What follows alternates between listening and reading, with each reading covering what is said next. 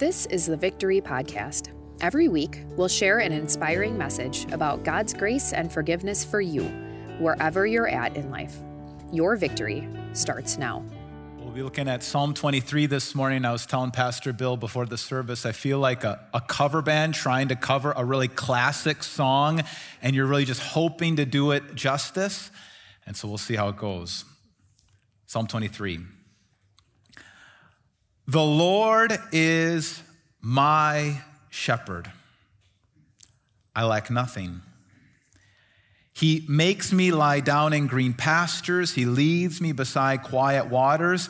He refreshes my soul. He guides me along the right path for his name's sake. Even though I walk through the darkest valley, I will fear no evil, for you are with me. Your rod and your staff, they comfort me. You prepare a table before me in the presence of my enemies. You anoint my head with oil, my cup overflows. Surely your goodness and love will follow me all the days of my life, and I will dwell in the house of the Lord forever. This is the word of the Lord. Let us pray. Lord God, we thank you for gathering us here. We ask that you would open our ears, give us ears ready to hear, speak to our hearts, and don't let anything I'm doing get in the way of the work of your Holy Spirit. In your name we pray. Amen. It's hard to hold on to a childlike faith, especially as you grow up. It's hard to keep that childlike faith as you continue to go on. I was talking to my wife about that a while back, and we were thinking about when we were in college, and we didn't know if it was ignorance or we were being naive, but we like to think that a lot of it was we had more of a childlike faith. When I was in college, we fell in love and we got engaged and we got married when we were still in college. We didn't know how it was all going to work out, but we believed that God was with us and he was for us and it was all going to work out. And then my first year at seminary, we had Shelby and our oldest daughter, and we didn't know how it was going to work out. I still had a lot of school left, and we still believed that God was going to be with us, he was going to be for us, and everything was going to work out. But we've noticed that as time has gone on, that was almost 2 decades ago, and as we grew older and had more children and had more responsibilities and had our share of suffering and loss and bad decisions, over time, it's been hard to hold on to that childlike faith.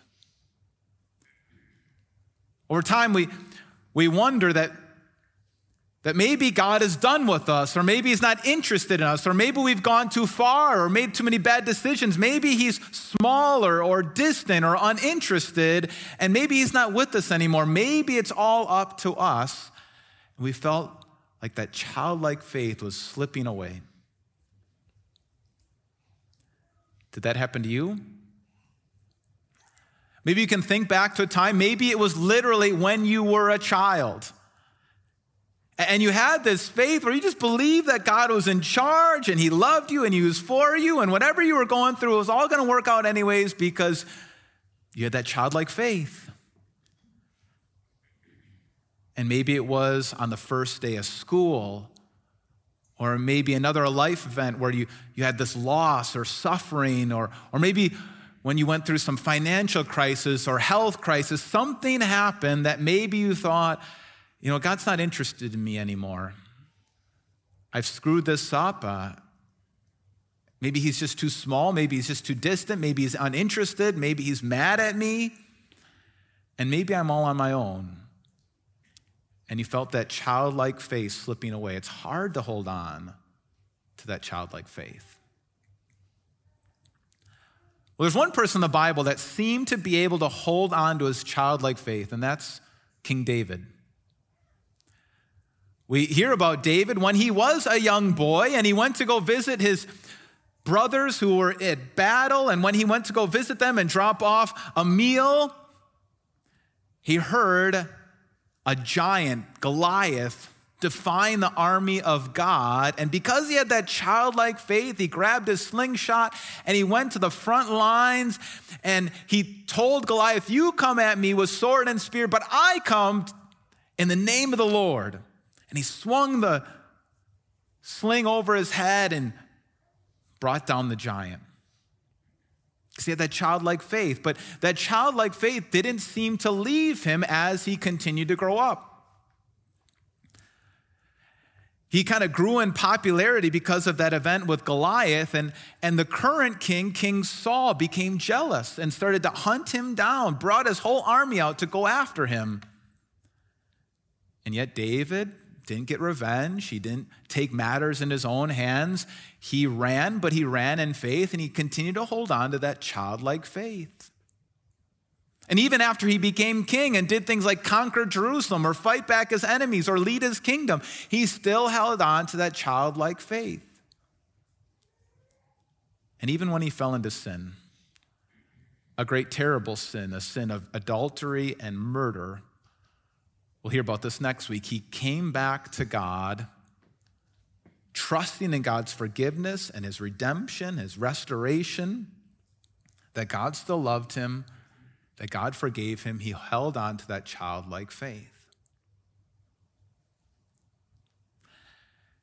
As we mentioned, we're continuing this sermon series, Summer Playlist. We're going through the book of Psalms, some of the great, most memorable songs in the Bible.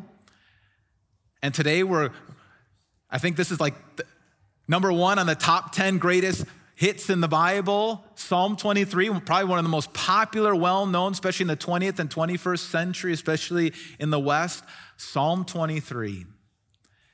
And the question I want to answer today is, how can we regain a childlike faith, or maybe rediscover it, or re-experience it, or hold on to it? How can we have that childlike faith? And to answer that question, we're going to go back to the Psalm, Psalm 23, the opening line, "The Lord is my shepherd." Now, David could write that. He probably was a king by now, and he wrote this psalm. And the reason he could say this is because he experienced what it was to be a shepherd. He was a young shepherd boy that took care of sheep. That's what he was doing when Samuel came to look for him. He was taking care of sheep. He was a shepherd, so he knew what that was like. And yet as he grew up and became king, when he identified himself, he didn't identify himself as a shepherd, he identified himself as a sheep. Even as he was powerful and old and wise, he identified himself as a simple, you could even say ignorant, sheep in need of a shepherd. And he said, "The Lord is my shepherd." Not just a shepherd, not just a shepherd of the sheep, but personally, he is my shepherd. That's not normally how we think, especially in the 21st century. In the West, we have this kind of idea that all of my decisions have put me where I am. I'm the captain of my ship. I'm the pilot of my plane. I'm in charge of my life. And the decisions that I've made, the things that I've done, I have wound up here by my own strength. I have picked myself up by my own bootstraps, and I've gotten myself to this point in my life. And that sounds inspiring, and there's some bit of truth there. Our decisions do matter. But if it's all relying on you, that you're the shepherd, that you're taking care of your own life, that you're the captain, that you're the pilot, that you're in charge, when you are big and God is small, all that creates is more fear, more anxiety, more guilt, more worry. Because you come to realize that this world is out of control and you don't have control. And if it's all up to you, you lose that childlike faith. But David had that. He held on to this idea that God was his shepherd and he was his sheep. So he went on to explain it this way. He said, "The Lord is my shepherd. I lack nothing. I have everything I need. He makes me lie down in green pastures. He leads me beside quiet waters. He refreshes my soul. As David pictured God as his shepherd and he is the sheep, he knew what it was like for a good shepherd to have his sheep lay down in the tall grass. It's this picture of complete rest. I think about my dog who likes to lay underneath our trampoline where the grass can grow a little bit higher, right? And just lays down in the cool grass, a place of rest. And that's what David says, because God is in charge, I get to lay down and rest. He leads me beside cool or quiet waters, not terrifying waters, not turbulent waters, not scary waters, but quiet, cool waters to be refreshed. He refreshes my soul. Literally, he restores my life. You could almost say he resurrects my life. He brings me back to life. That's what David thought, but unfortunately, that's not how we look at our life. Because we see ourselves as big and God as small, because we are the shepherd, we are the captain, we're in charge, we forget that he's actually watching over us. And the reality is, we have more reason to put confidence in our shepherd than David did, because we know who that shepherd is even clearer than David.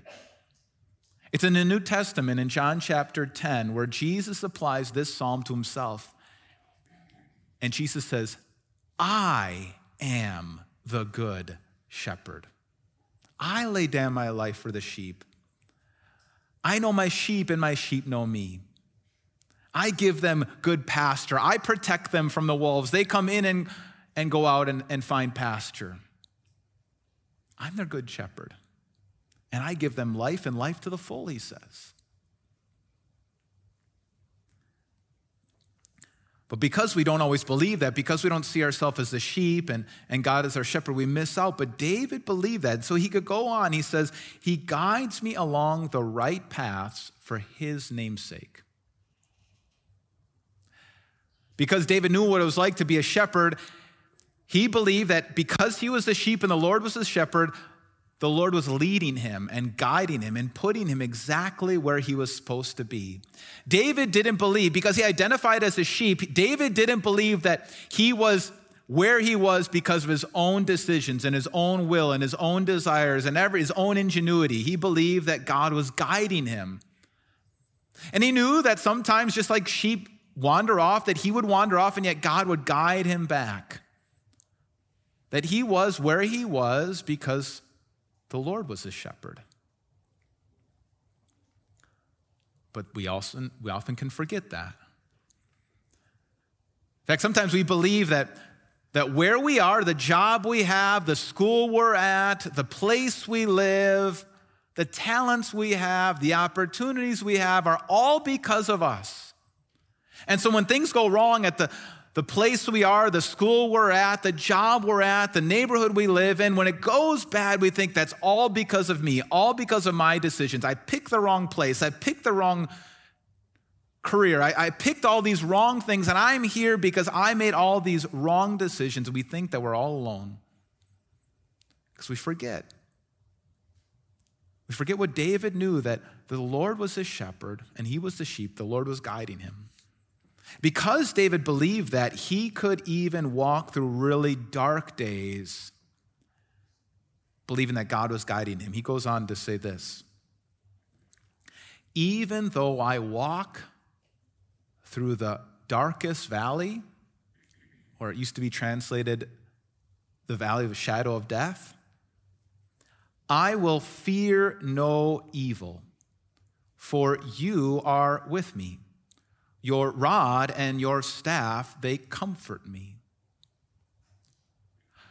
Again, because David believed that the Lord was his shepherd and he was the sheep, he knew what it was like. He knew that sometime as a shepherd, when you'd be guiding your sheep, you'd have to go through treacherous valleys. You'd have to go through really dark places. You knew that there was death on every corner, that sometimes a wolf would be coming, sometimes a lion or bear would be coming, but the shepherd would protect the sheep. He knew what it was like to go through dark valleys. And because he identified as a sheep, he knew even when he went through really tough things, that God was still with him.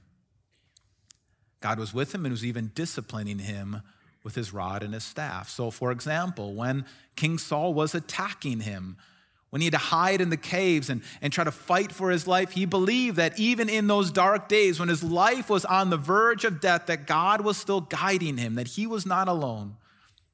When his son Absalom tried to attack him and kill him, he believed that God was still guiding him. God was still with him. God was directing his life.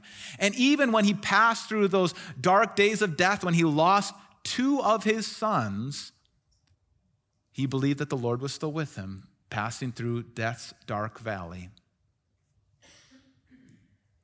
In fact, there's a little secret when you're reading Hebrew poetry. I don't know how many of you read a lot of poetry, but sometimes when we read poetry, it's hard to always understand, hard to figure out what the point is, where do we put our focus, what is the main idea.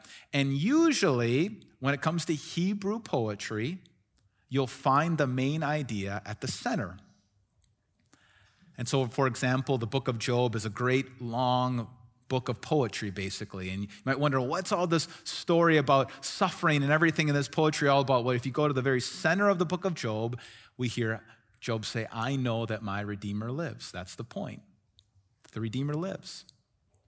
And so when you get to the very center of the book of Psalm 23, the very center of it is, you are with me.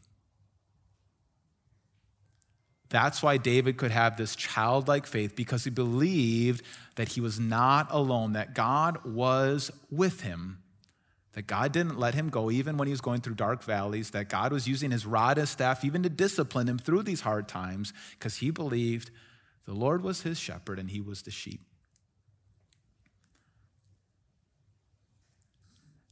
But that's really hard for us because we don't always see ourselves that way. The second we go through those dark days of suffering, of loss, maybe going through cancer or going through health challenges or going through financial challenges, we go through those dark valleys on the verge of death, because we don't see ourselves as a sheep and the Lord as a shepherd, we think we're all alone, that we screwed this all up, that we put ourselves here, that there's no hope, that we're all alone. And so we lose that childlike faith. Now, David here now changes the metaphor a little bit. In the second half of Psalm 23, he says, instead of comparing himself to a sheep and the Lord as his shepherd, he goes on to say that there's a king and a servant. And now King David, when he identifies himself and he thinks of a king and a servant, he doesn't identify himself as the king. He says, the Lord is the king and I'm the servant. So he says this, you, Lord, again, very personal in writing this psalm, you prepare a table before me in the presence of my enemies. You anoint my head with oil, my cup overflows. Because David identified the Lord as the king, and he believed that he was the servant. He believed that the king was preparing this great banquet. He was able to see the blessings in his life, even in the midst of turmoil. Even when he had enemies from his own kingdom, from his own people, from his own family, even when he had those enemies, because he believed that God was the king, he believed that God was even blessing him through that. That's what it means to have your head anointed with oil. It means to be covered in blessing. To have your cup overflowing means that he was filled with blessing. He believed that God was blessing him even when he was experiencing enemies. But again, that's not usually how we see our troubles. When we have enemies, maybe at work or in our family or in our neighborhood, we think that's evidence that we're all alone, that we need to leave, that we don't have any blessing. We see our enemies as big because we look at God as small. And so we lose that childlike faith because we forget that he's the king. And then finally, David concludes this psalm by saying, surely your goodness and love will follow me all the days of my life, and I will dwell in the house of the Lord forever. Now, this is pretty remarkable.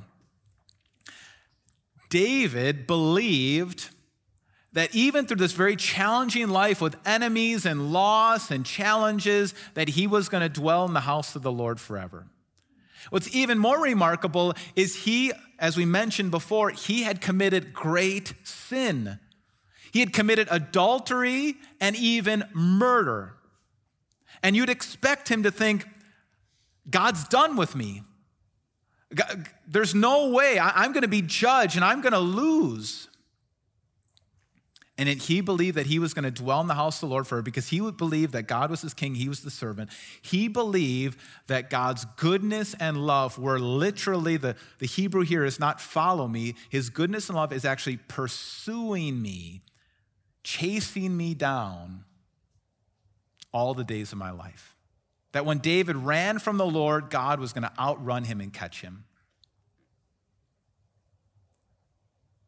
But unfortunately, that's not how we always see ourselves. We don't always see ourselves as the Lord is our king and we are the servant. And we think maybe there was a line that we crossed somewhere in our life. And because we crossed that line, maybe God's done with us. I remember years ago meeting with a group of teenagers, young people from our community, and I just asked them, do you think you've gone beyond God's forgiveness? And one by one, talking to these young people, they said, oh yeah, I've already sinned too much. Oh yeah, I'm already long gone. There's no way God forgive me. It's all up to me now. When did that happen to you?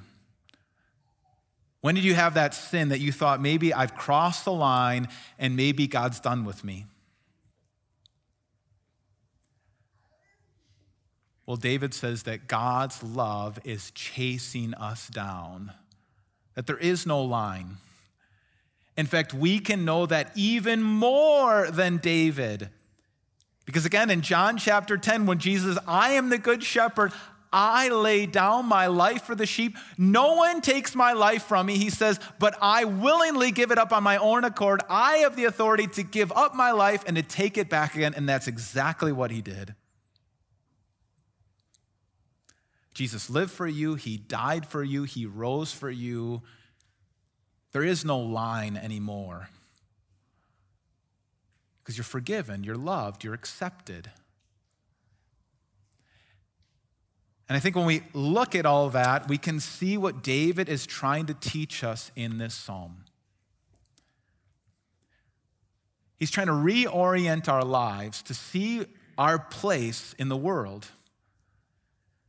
That we, maybe better said, I am a sheep. Jesus is my shepherd. We, or better yet, you could say, I am a servant, and Jesus is my king. And whenever we forget that order, we forget our place in the world, that's when we lose that childlike faith.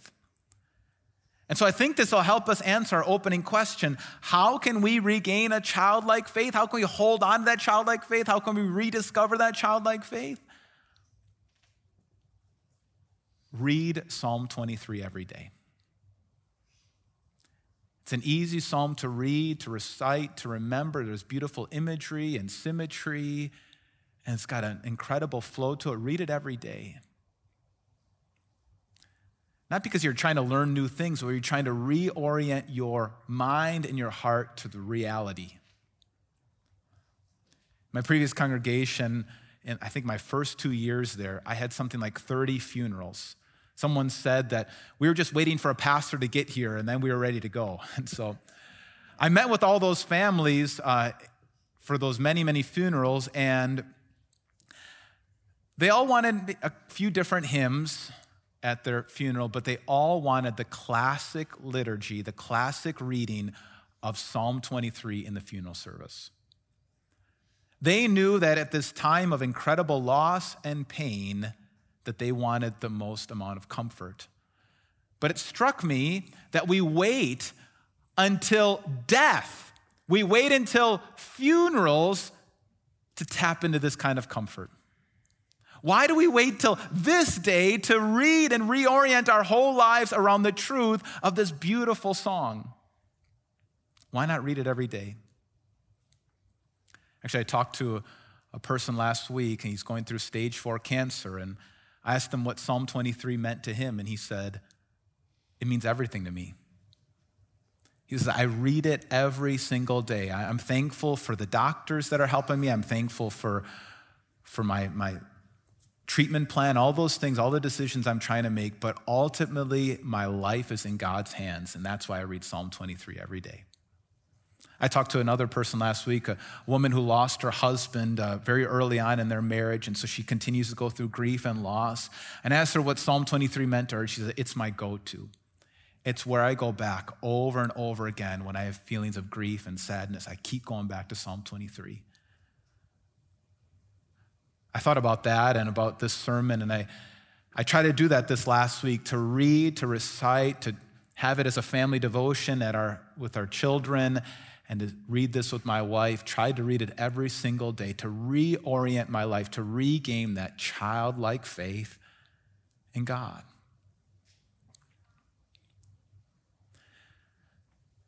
You know, it's only natural that as we grow up and we have more children or families or responsibilities, as we grow up, we take on more in our life. And we make more decisions, and that's not necessarily a bad thing, but the tendency is, as we get older in life, we lose that childlike faith. And so let's remember what this psalm says. I'm a sheep. Jesus is my shepherd. I'm a servant, and Jesus is my king. And very soon he's coming back. And then you and I, we will dwell in the house of the Lord forever. Amen. Let's pray.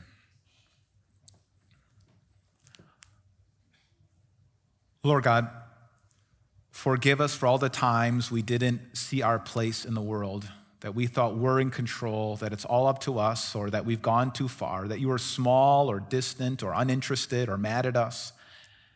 Help us to regain that childlike faith, that we are sheep, you are our shepherd. And then, Lord God, lead us to live in the peace of this psalm. Help us to use this psalm every day to reorient our brains and our hearts. In your name we pray. Amen. Thanks for listening to the Victory Podcast, brought to you by Victory of the Lamb in Franklin, Wisconsin. For video sermon archives, more information about us, and to let us know how we can meet you where you're at, go to victoryofthelamb.com.